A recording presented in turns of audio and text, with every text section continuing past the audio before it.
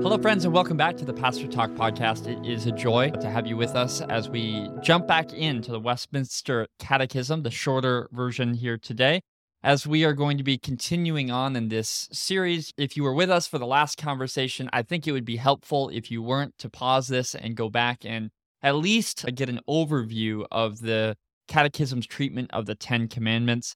Some of the themes that we looked at specifically in that, I think, will come up in some of our conversation today. And that's certainly true as we make our way towards the first question for our conversation today, which is going to be question 82 here in the shorter catechism. If you look at the Ten Commandments and you think of them as a rule for Christian life that God expects for us to meet, you're going to have a very different interpretation of how we should orient ourselves to the commandment than if you believe that commandment exists in many ways to be a measure or a tool for us to understand the gap between our ability and between our need for a Savior, God's work on our behalf. And so, Clint, I think as we roll into our conversation today, it's always helpful in the midst of reflecting upon a reformed creed of the faith to recognize that while the framers of this are giving us language for what we believe, their intention is always not to be about us, but to be about pointing us to the one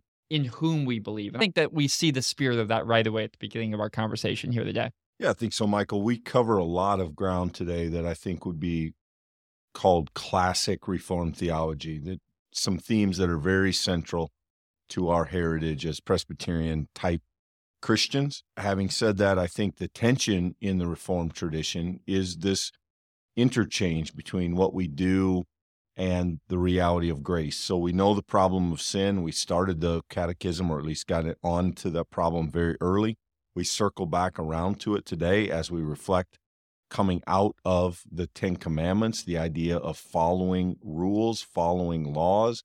But our people are very quick to make sure we understand that following the rules, while an appropriate way to worship God and while a way that we are called to live, does not affect God's grace in any way, does not affect our status as being saved in any way, that these are the things we do because God has been good to us, not so that God was good to us. And so right away, maybe not surprising if you understand Reformed theology, if you're a product of that branch of the faith, probably not shocking that having finish the conversation on the commandments, the first thing the authors say is, anyone able perfectly to keep the commandments of God? And the answer won't surprise you either. No, no person since the fall is able in this life perfectly to keep the commandments, but doth daily break them in thought, word, and deed. So here is what God requires. Can we do that? No, we can't. We fall short of that every day by what we say, by what we do, by what we think. This is the ongoing struggle that we have with sin, and the framers of this catechism want to make sure we understand that having laws we look to as good does not make us good as we try to pursue them. You got to be careful, Clint, to not talk about things that aren't present, but I do think to illustrate something, I want to just point something out very quickly. I want to note here, when we look at this question, note that it's no mere human. The framers of this intend all people when they say man. So no mere human. Notice how this does not include any language about a separation between church and the world, or the idea of the sacred and the secular. For the writers of the Westminster Catechism, this is a total grouping. All humans post-fall live in this place. And one of our cultural battles in at least America for some time has been around this idea of the Ten Commandments as it relates to it's present in our sacred lives and in our secular lives. And I wonder what the framers of this would have done with that. It would be up to speculation. But what they explicitly have to talk about is the universality of our inability to meet the demands of the Ten Commandments. And so I would put that as maybe a teaching point, is as we as Reformed people hear their wisdom as they hand down the Ten Commandments to us, we may want to emphasize less that division that we've had in some of our cultural conversations and focus more on the demands of the Ten Commandments for everyone. And that is equally demanding upon the faith community, if not more so demanding upon the faith community, because we are the ones who have received this as gift, these 10 commandments, this expectation on how to live in God's way. And so therefore, I think this may help us to find a different way in the midst of a larger conversation. Yeah, I think there's a backdrop here, Michael, of kind of what we do with law in general in the Reformed Church. And in the Reformed faith, the Presbyterian heritage, we follow what we believe to be the biblical example, which is a celebration of the law, but an acknowledgement that the law cannot lead us to righteousness. Now, there were those Christians early on who said it's because the law, it's a failing of the law. We don't need the law. We follow the idea that we think Paul followed, that no, the law is good. The law is righteous. But because of sin, we are unable to live the way it directs us. We fall short of it over and over again, and then are by the law convicted. So the main point, the main gift that the law provides us now is not only to show us what a righteous life looks like, but also to serve as a mirror in showing us our inability to live that righteous life apart from the grace of Jesus Christ. And so I think this is very much in keeping with where we've been as a tradition and who we've been as a people of faith. Yeah, and it is worth noting that there is real nuance here. So they're not trying to flatten all sins, and we're going to see this as we turn to the next question here. What they're not trying to do is saying that because we're all prone to sin, our lives lived doesn't matter. And actually, Right. Paul, we would argue in the Reformed strand that Paul addresses that directly in a book like Romans. But we're not talking about Pauline theology. What we are talking about is as we look at the 10 Commandments, we stand judged by them from the very beginning. And remember how this creed began, that we are called through our lives to bring glory to God. And because we cannot meet the bar of righteousness, therefore our lives, without intervention, which is, we would use the word salvation, without someone doing for us what we couldn't do for ourselves, we cannot stand on top of the 10 Commandments. They always stand over us. We can never meet the bar of righteousness that they give to us. But that doesn't go to the next sort of logical step that would say, since we can't meet that bar, therefore what we do doesn't matter. And that's absolutely not true. What we're going to say is, actually, if you look at human action, what we do does matter. How we live our life is a reflection of our response to the gospel, and that matters in this mysterious relationship between God and the people. But Clint, that doesn't mean that all sin is somehow equal and that it doesn't matter what we do. Yeah, as we move to question 83, I think in some ways this is one of the more interesting questions in the Catechism, and I would love to know more about the framers, the author's intention in putting it here. I'm going to treat 83 and 84 together so that we can talk about them, because I do think they balance one another. Question 83, are all transgressions of the law equally heinous? And the answer, some sins in themselves and by reason of several aggravations are more heinous in the sight of God than others. What does every sin deserve? Every sin deserves God's wrath and curse, both in this life and the life which is to come. So, if we could start backwards, 84 makes sense. That we've talked about this early in the series. This is, again, classic Reformed theology. The result of sin is to separate us from God. And that could be a large destructive sin. It could be selfishness. Whatever that sin is, whatever name you would give it, its effect on us is to sever the relationship with us and God, because God demands righteousness. God demands purity and holiness. And in our sin, we don't bring that to the table. We cannot offer it. So 84, I think, is not a surprise to anyone. All sin is deserving of wrath and curse, this life and the life to come. That's the foundation of the Christian understanding of what grace does for us. However, the question before this is very interesting. Are all sins equal? some sins, for several reasons and in themselves, are more heinous. And if we stop there, I think we could agree to that, Michael. We could say, yes, murder is a more destructive sin than lying, generally speaking. That we would understand that there is a kind of impact on others that some sins bring with them that makes them, quote unquote, worse. Not in a theological sense, not to say we are less or more separated from God because we do this sin versus that sin, but it makes sense that some sins are more violent, more destructive, more harmful to others. And I think generally we could go along with that. Yeah, so what you have to remember is that the framers of this confession, what comes to us in this study as a catechism, were deeply interested and felt very intrinsically and foundationally tied to the scriptures. And so as they go through this catechism, they give us a trail of scriptural foundation for where they're going. And I think it's relevant to point out for this question here, Clint, that they reference Ezekiel 8, they bring up Matthew 11, and then John 19.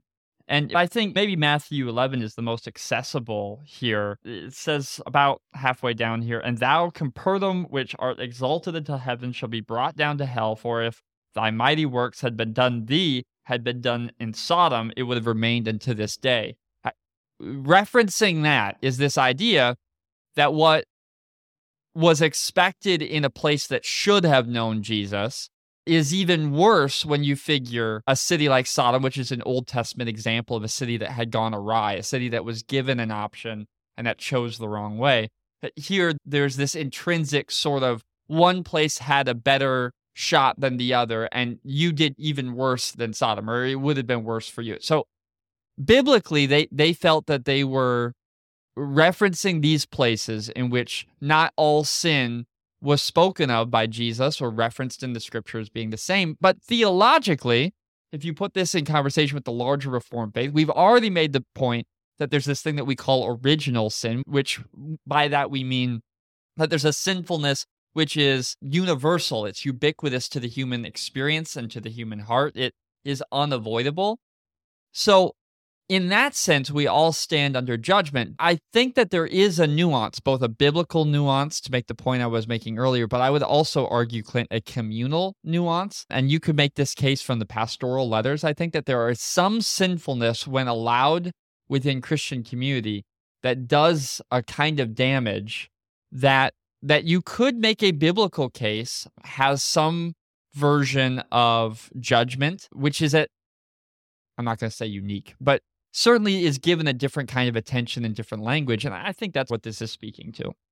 Yeah, I think it is the last part of the answer that makes this thing are more heinous in the sight of God than others. And if we think about that biblically, Michael, you gave some examples. The Catechism points us to examples. We could also say in the law of the Old Testament, sins that are punished by death, there are sins that are punished by expulsion from the community. There are others that are punished by the need to give a sacrifice. And even within that, you may have to offer a larger sacrifice for one sin. So there's clearly in the Old Testament, and I think to some extent maybe in the New, a rank ordering of sins. And again, some of this has to do with destructiveness of the community to the community and the effect it has on other people. I think what's interesting is this claim that God also finds some sin more offensive, more heinous, that God too shares this perspective that some sin is just worse. It's just more destructive. It's more dangerous. It is more offensive. And we would want to be very careful with that, which is, I think, exactly why in the very next question, they temper this. If all sin deserves God's wrath, because you can easily see how that could lead us to judgment, to kind of legalism. And so I do think rightly they follow up this idea with the idea of re-emphasizing that all sin is offensive to God. But I think this idea that there are worse sins than others is, to my knowledge, Michael, maybe you have better insight than I do, it's not something our tradition has done a lot with. I think we've maybe said, yeah, we can see that, but it's been something we've left alone. Yeah, I would agree with that. I think things that come to mind for me would be maybe Jesus's comment about the unpardonable sin, the idea about grieving the Spirit or afflicting the Spirit. And we're not going to enter into how we should interpret that text in particular. I just think, Clint, that to their credit, is a biblical knowledge and a biblical sensitivity that even when a thing pushes against, I'm not going to say disagrees with, I think that's too far, but when a thing pushes against the theological rails a little bit, this is an unnatural statement in our tradition, in our family, in our way of reading Paul, and these kind of things we've talked about already today. But to the credit of those who wrote this, they are aware of that.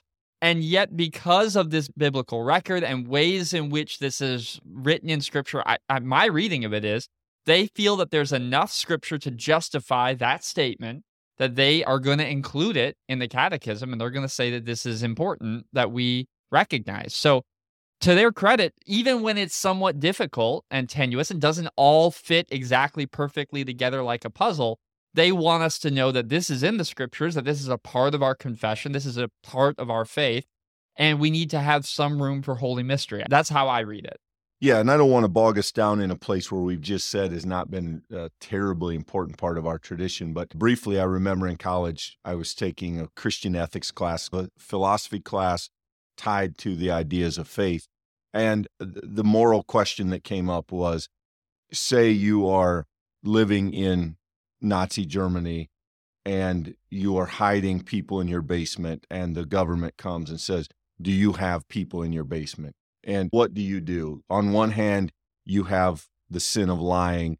On the other hand, you have the idea that you're handing people over who will likely be killed. And it was interesting the way that Christian people have tried to parse a question or a dilemma like that. But by and large, and this was a college that was built in the Reformed tradition, by and large, most of us said, you lie. If you have to choose between the two sins, lie, because that doesn't cost anyone their lives. That would be a less offensive sin than handing over people to be tortured and killed. And so I think there are nuances to this that become very interesting. I think the framers, while I'm not exactly sure why they put this in here, there is a wisdom in saying, hey, we have to consider not only our sin theologically, but our sin practically, and the damage our sin can do to others. And some of that sin, we do have in each of us, we possess the capability to do terrible things to one another, and to take that seriously and to be humbled by it and to be cautioned by it. It seems to me an interesting addition, but not an unimportant one. Okay, we're not going to get hung up here, but just very quickly, I want to just throw up here and make sure that we're all on the same page here, Clint.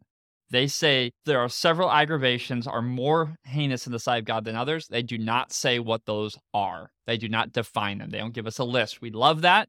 In fact, I think most of us would love to create a list of things that we think are more heinous. And the fact that they didn't include that already tips us off, even without the next question that we know is already there, where it's all sin. I think there is a caution. It's very important that you don't allow yourself to insert your list of heinous sins there. They have left that open. They've left that open to future Christians and the church and discernment to figure that out. So once again, even though we may try to find our way through that idea, Clint, that they don't lock down what that is. And I think that's on purpose. Right. And I think we've said this, the Catechism says it, Michael. I think the Scripture says it clearly. When we talk about sin, it is easy to think and to perhaps wish we were talking about other people's sin. Almost always, yes, we are talking about our own sin. So look at question 85. You can see this by where we go next in the Catechism. What does God require of us that we may escape his wrath and his curse due to us for sin? To escape the wrath and curse of God due to us for sin, God requires of us faith in Jesus Christ, repentance unto life, with the diligent use of all the outward means whereby Christ communicates to us the benefits of redemption.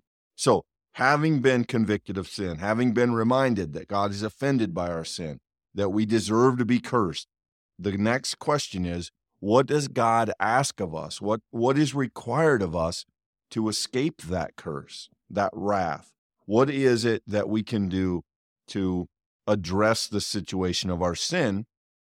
And again, 100% standard Reformed Church answer requires of us faith in Jesus Christ and repentance unto life. Notice there's no join a church, there's no give X number of dollars, there's no check a bunch of boxes.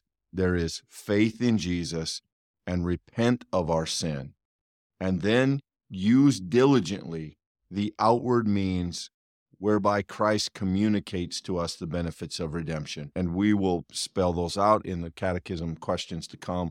But Scripture, worship, prayer, mentorship, there is the sacraments, there is a broad range of what that would mean, but it starts with and is rooted in faith in Jesus Christ and turning from our sin. I do not know if it exists, but this is the best definition of a Reformed understanding of salvation, I think, that I know of. This is an incredible encapsulation of deep thought, unbelievably lengthy commitments, like a biblical understanding, a long historical conversation. What has been summarized before you may seem elementary, but friends, it is not. This is an entry into the deepest pool, the probably the best gift that has been given and is held by the Reformed family, because what you have here is so many things held in tension, and we're going to get into it, so I don't want to jump ahead.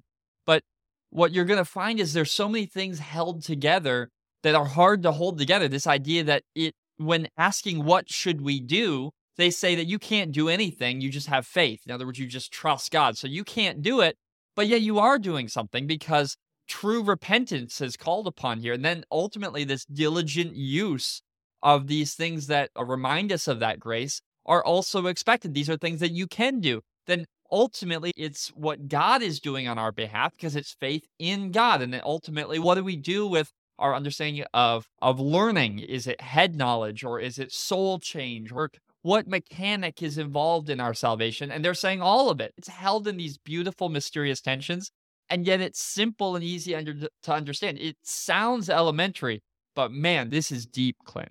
Yeah, I don't want to play the pastor card here because I know some of our listeners are every bit as qualified, but if you know some history and some Reformed theology, these 4 lines read like they started off as a page or more, and that they were eventually whittled down to the absolute purest essence of what the authors here are trying to say. What does God require? Faith in Christ, repentance to life, and using all outward means to communicate the benefits of redemption. So it means to come to faith in Jesus. It means to turn. The word repentance literally means to turn away from our sin, and with everything else, to try and live out the benefits of redemption in the rest of our lives. And so this is just a wonderful statement, perfectly, that's not a word to use lightly, but near perfectly at least, crafted and wonderfully summarizing the best of what we think we understand of faith in the Reformed tradition, which then brings the next question. What is faith in Jesus Christ? If that's what is required of us, what is it? The answer, faith in Jesus Christ, is a saving grace whereby we receive and rest upon Him alone for salvation as He is offered to us in the gospel. And Michael, there are a million ways we could approach this, but I want to look first at the language. We receive, we rest as He is offered saving grace. I think chiefly it is important here that we understand there's not a hint of what we do or what we bring to this equation. This does not rest on us. One of the hallmarks of the Reformed tradition is that faith is a gift, not a work. Faith itself is a grace by which we access more grace. And I think it makes it very clear here in the language that there's nothing about what we do, or what we deserve, what we build, or any sense of our work here. This is pure gift. I actually think that is a place, Clint, where people sometimes misunderstand the Reformed tradition because I think it's putting the emphasis upon the wrong part of the family understanding, our faith.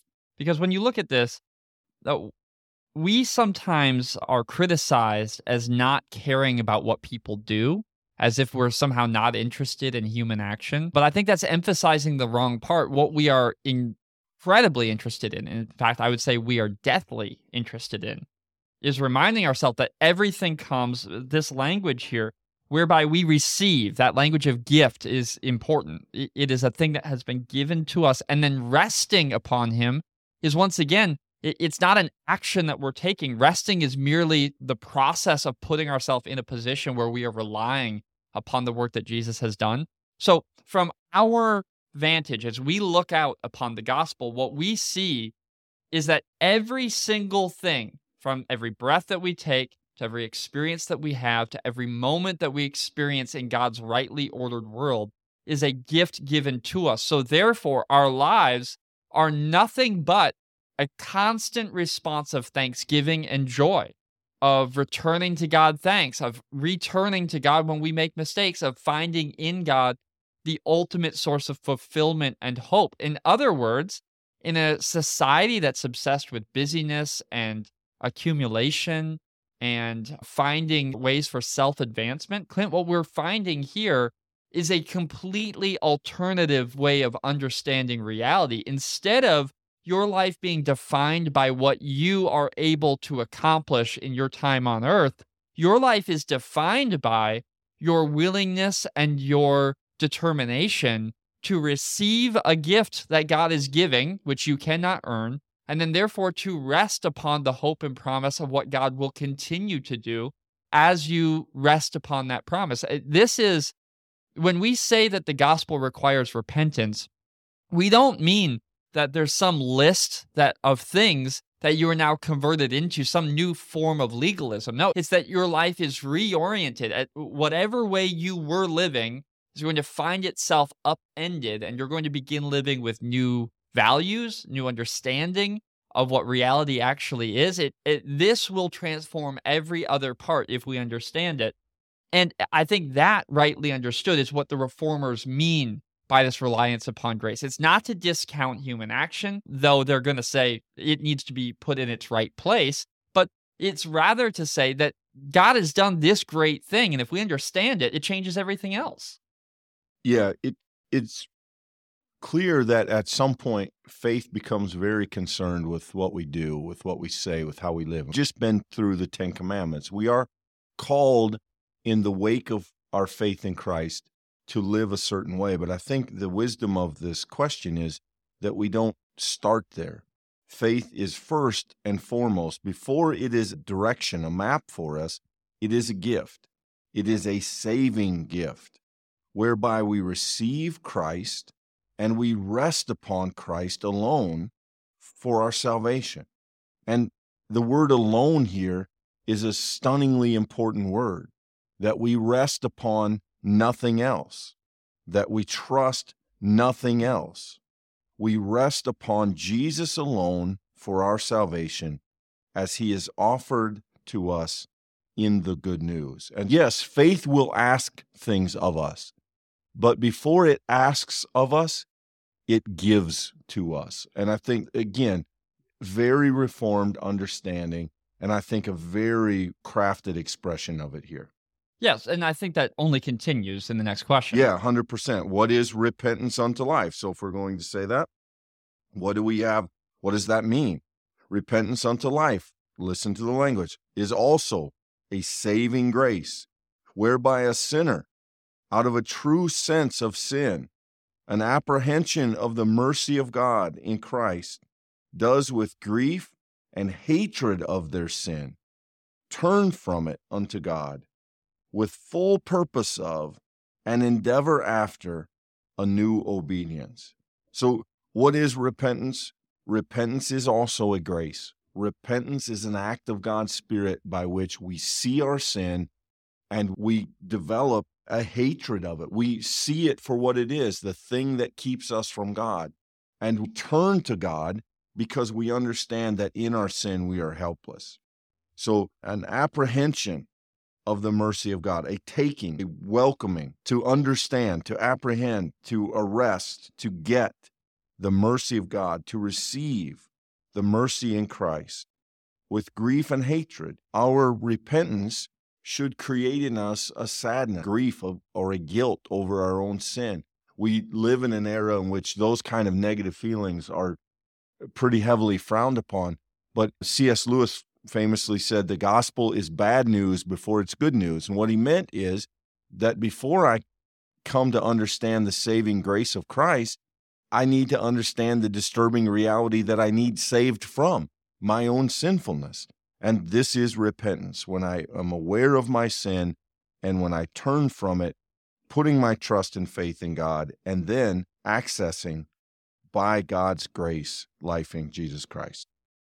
So I'm thinking that there's maybe a way that this can be illustrated, because it all boils down to how you define what the problem is. The solution to any problem starts with identifying the problem itself. And if you do any kind of diagnosis, maybe you're a car person and you identify what's wrong with your car, or maybe you're a computer person and you do that with a computer. Maybe you're an athlete and you're doing that as you're trying to coach another athlete. But the solution to the problem all hinges upon correctly identifying what the problem is. And so if you're trying to implement this solution, but this solution is completely not connected to the actual problem, it may be good that you're doing it, but it doesn't fix the issue at hand. And the issue at hand is the rankness of human sinfulness. The Catechism has told us the problem.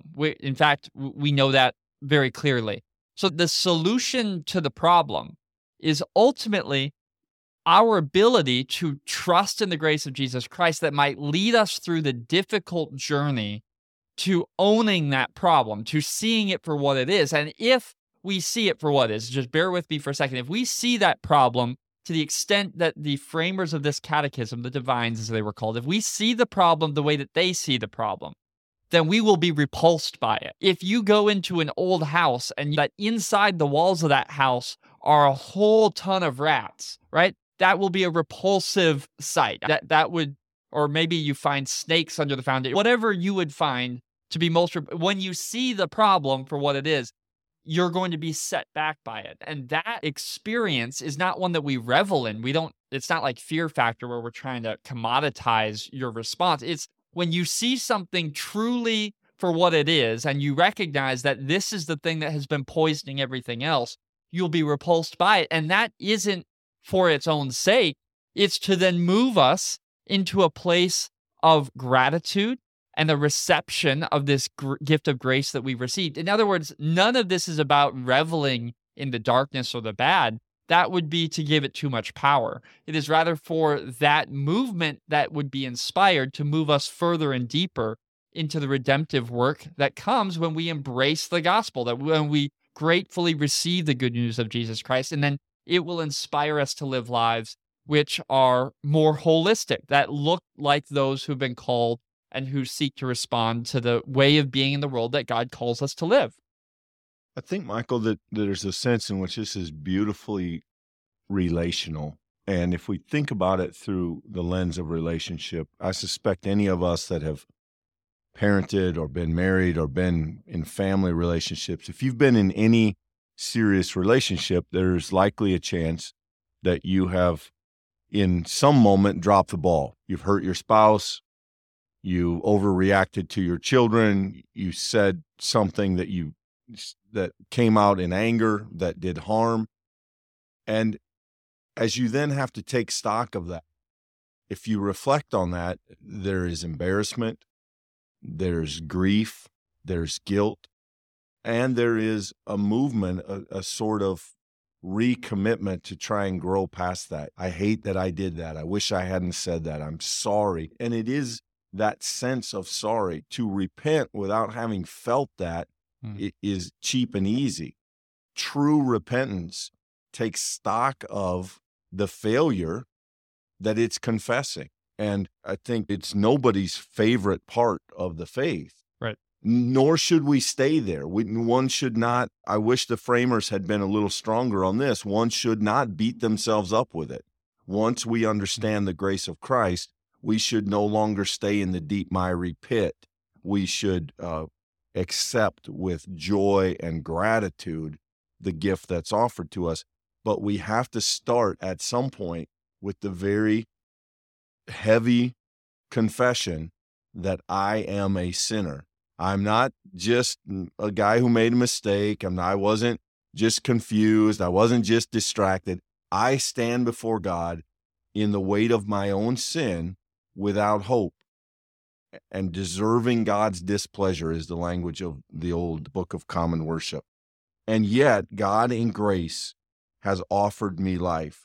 And if I can't come with the realization of my sin, I can't really understand what it means that I have received that gift. And this is heavy, and I think it's heavy on purpose, but it's not. It's meant to be the place we start in order that we understand the place that we go.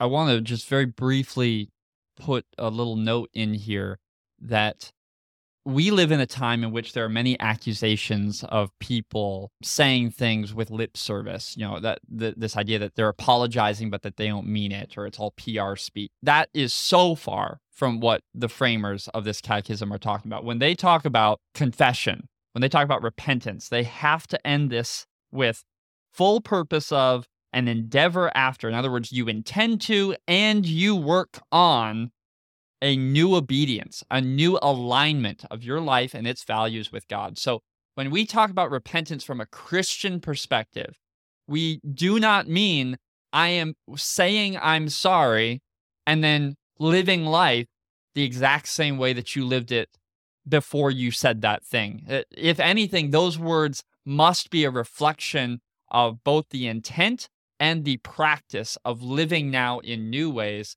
A new obedience is the language here. And we don't have time to unpack all of what is in that idea of obedience. But the point I want to make succinctly is that there's no lip service in this. This is all about a true and authentic turning. And that's a really tricky thing in our own sort of time and culture. But that's what's intended, and nothing less than that would be allowed. Yeah, and I think it's a sense of honesty. It's coming to with a true sense of our need to be saved, and then an acceptance of that, and a commitment to move forward in it. Then we get, as we continue to unpack these statements, what are the outward means by which Christ communicates to us the benefits of redemption? The outward and ordinary means by which Christ communicates to us the benefits of redemption are his ordinances, especially the word, capital W, sacraments, and prayer, all of which are made effectual to the elect for salvation. So, how does Christ communicate what it means to be redeemed? Again, sorry to keep saying this, but classic Reformed theology. The word, that is the scripture and preaching, the sacraments, and prayer. These are the anchors that solidify our faith and by which we communicate and receive the guidance of God through God's Spirit.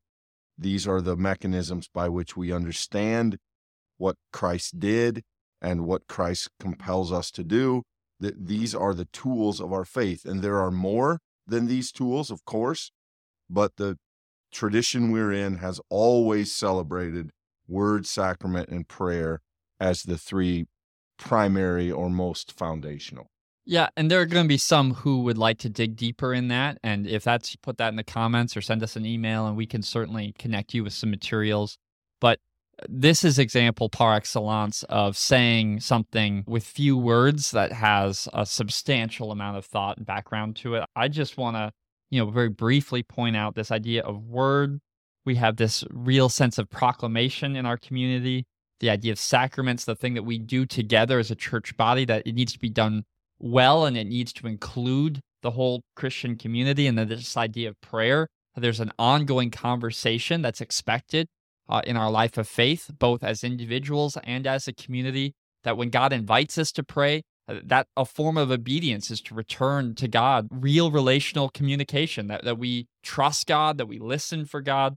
And in the midst of this, what I think is so beautiful is each one of these are gifts given to us, that we're stewards of all of these. None of these are things on a to-do list that we need to check off if we're going to be good Christians. And that is this unfortunate impression that Christians have been given, Clint. But in our own tradition, if we've learned it and we understand it, if we know it, if we live it authentically, there's really no room for tacking on the to-do list in our tradition. These are things we've been given, and we participate in them joyfully, because when we do it, it draws us closer to God and closer to God's community. It's always a temptation to treat the things as having a power in and of themselves. And we have done that many times in the Christian church. We could have lots of conversations about what that's looked like, the ins and outs of who was right, who was wrong. Having said all that, notice the language here. Words, sacraments, and prayer, all of which are made effectual to the elect for salvation. So the fact that they are made effectual means that's the work that God does in us. The fact that they are to the elect means to those who are believers, to those who have been called by God, who have received that call, who have received that grace. But they are made effectual for those who come to Christ for salvation, the living out of what it means to be saved. Meaning, they're not magical. They're not mystical, though they're mysterious. They don't have a power in their own.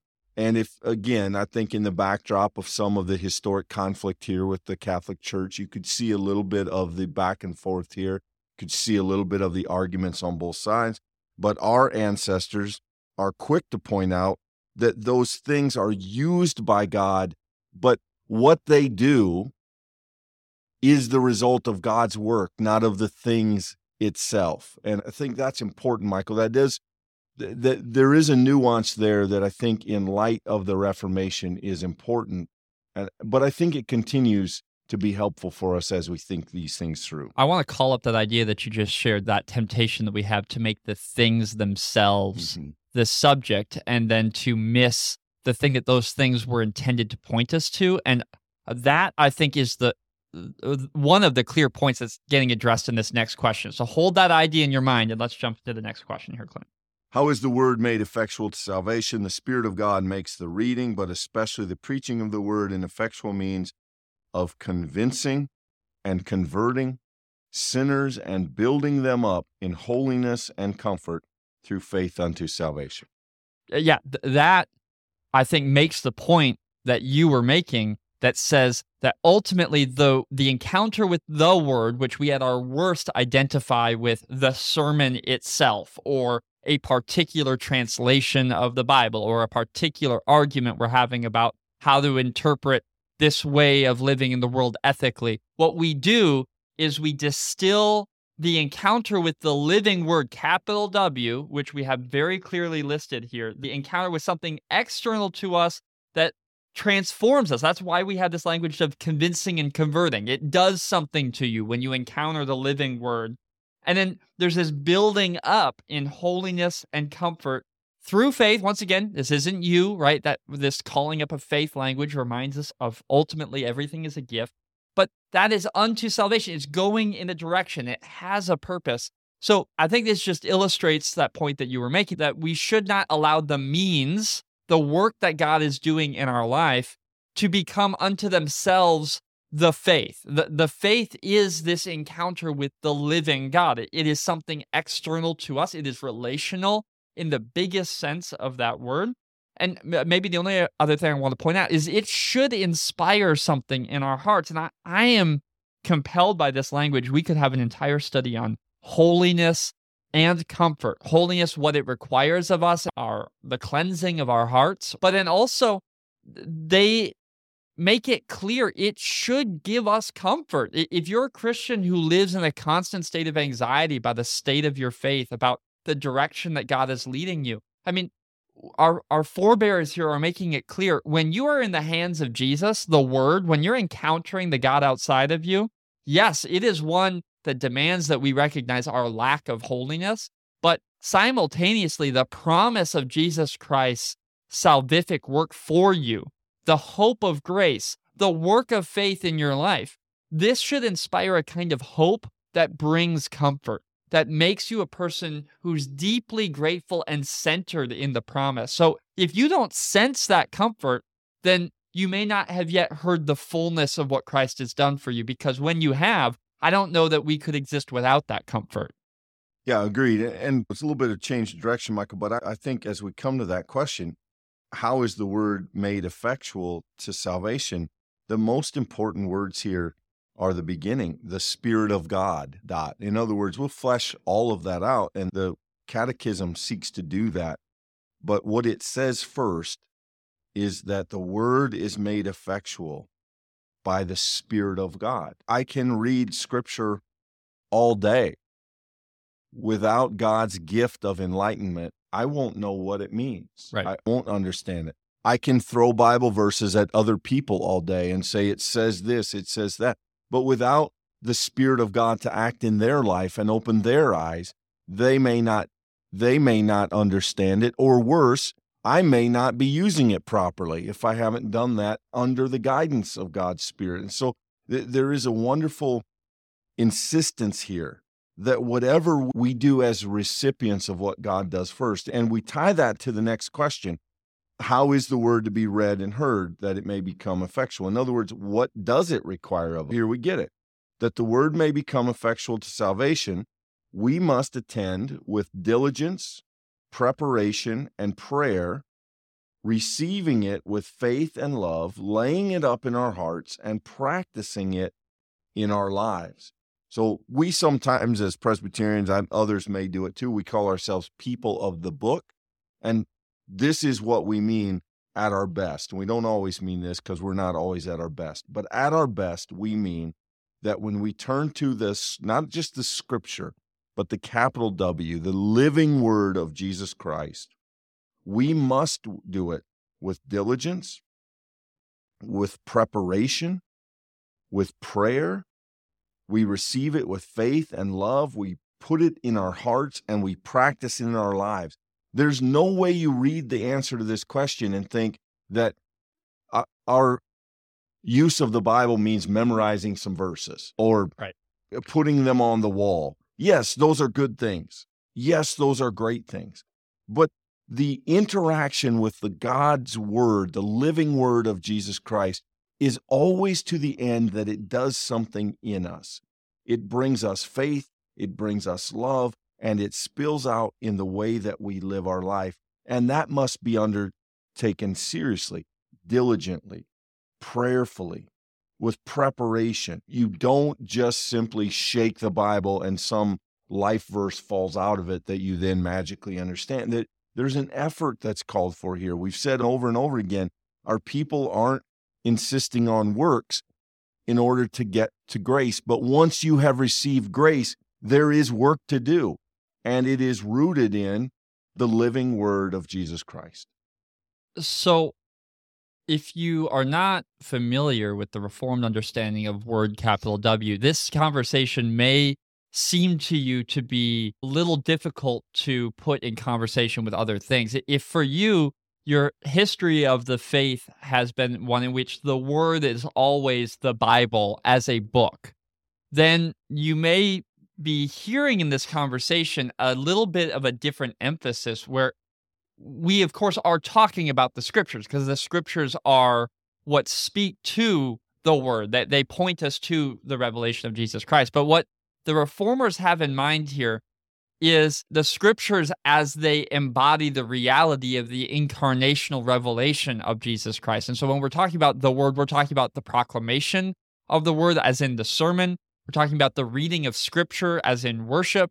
We're talking about the moments in which human speech are mysteriously by God's providence taken up by the power of the Holy Spirit and made God's speech. We're talking about the moments in which our own lives are grounded in a reality outside of ourselves. There is a lot of historical understanding of revelation here that we're not going to be able to jump all the way into. I merely wanted to point out, if you're hearing that there's maybe something more than what you had heard before, is likely to be the case, because the Reformers have something that they are really trying to point us to here. What I want to maybe just summarize this with is, I think the good word you've already said, Clint, is when it comes to encountering the word, they are very clear this will demand something of us. And we should never miss the kind of work of diligence, preparation, and prayer that they anticipate here. There is no autopilot Christian for the Reformers. There is no person who's in the practice of showing up an hour a week in worship in some church, and that is the extent of their faith. That would be a misunderstanding of what they believe the Christian's response to God is. Sometimes in American Christianity, we talk about this relationship with God, and whether we should use that language, we could have another conversation with. But when they think of our relationship with God, they believe that there are some things that are required of us because of the gift given to us, not out of a sense of obligation or duty, which has no life or joy in it, but there's work to do. And if we are not finding that work calling us forward, or if we don't find our faith demanding something from us, we've not understood what they mean by word here.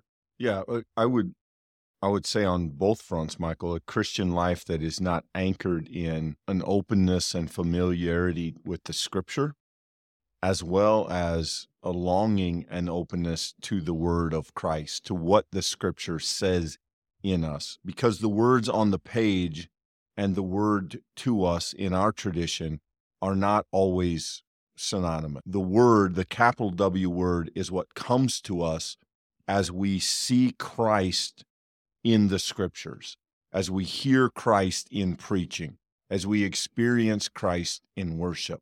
And so the capital W, the living word, is the goal of our faith, to encounter and embody Christ, not simply to know the Bible. Knowing the Bible is wonderful. All Christians should know their Bible. But knowing the Bible is not enough, because the Bible's task is to point us to something bigger than itself, to show us Jesus. And it does that in a variety of ways. And in order to let it do that, in order to allow it to do that work in us, we have to spend some time with it. We have to spend some time under it and its authority. And that is not something that simply happens overnight. So it is a long and diligent process by which Christians grow in regard to the Bible, in regard to that endeavor to be like Jesus, to be Christ-like. And it is one that all Christians share, and we do so with faith and love by seeking to put those words in our hearts and practice it in our life. And I love the connection this makes, Michael, with what's inside of us versus what's outside of us. As we grow in faith, as Christ fills us internally, that should be seen in us externally. And I think that is exceptionally well stated, and so grateful to the authors for making sure that they connect those two things, because I think they should never be separated. A discerning viewer might see that the last two questions we dealt with today are how questions, and it shouldn't surprise you at this point in the study that the answer is always God. God is always the answer to the question how, that God is at work. And I think that there's something beautiful in this invitation that says we looked at the 10 Commandments, and now today we very much looked at rubber meets the road kind of things. When you get to the end of the conversation and you ask, well, ultimately, how's this working? You say, it's working because God's making it work. And so it takes us out of the driver's seat. You know that song, Jesus Take the Wheel? The Reformers would say Jesus has always been at the wheel. And if you ever thought that you were driving, you were making a mistake. That fundamentally what we see is the good news is Jesus is at the wheel. And so whatever things hold us down and whatever places we found the faith to be difficult, or places of doubt in our life, or moments where we have made choices that go far outside the boundaries of the 10 Commandments, or those places where we have real confession and the awareness of our brokenness. Clint, these are opportunities for us to be reminded of the gift that's been given, that Jesus Christ, the Word, is doing a work in us that we couldn't have done ourselves. And if we hear that, man, it's a little bit like leaving the courtroom, being reminded of all the things that you actually did that were wrong, and the judge saying, all of that is acquitted, that you will not be held accountable. There's no way to live outside that courtroom, but with gratitude and with joy and with thanksgiving and with celebration. I think that's the spirit that we end our conversation today. Yeah, I would agree. Next time we get together, we'll be looking at the next sort of means of salvation according to the language of the Catechism, that specifically being sacraments, the sacrament of baptism and the Lord's Supper. Hope you can join us. Grateful that you were with us today. We appreciate it.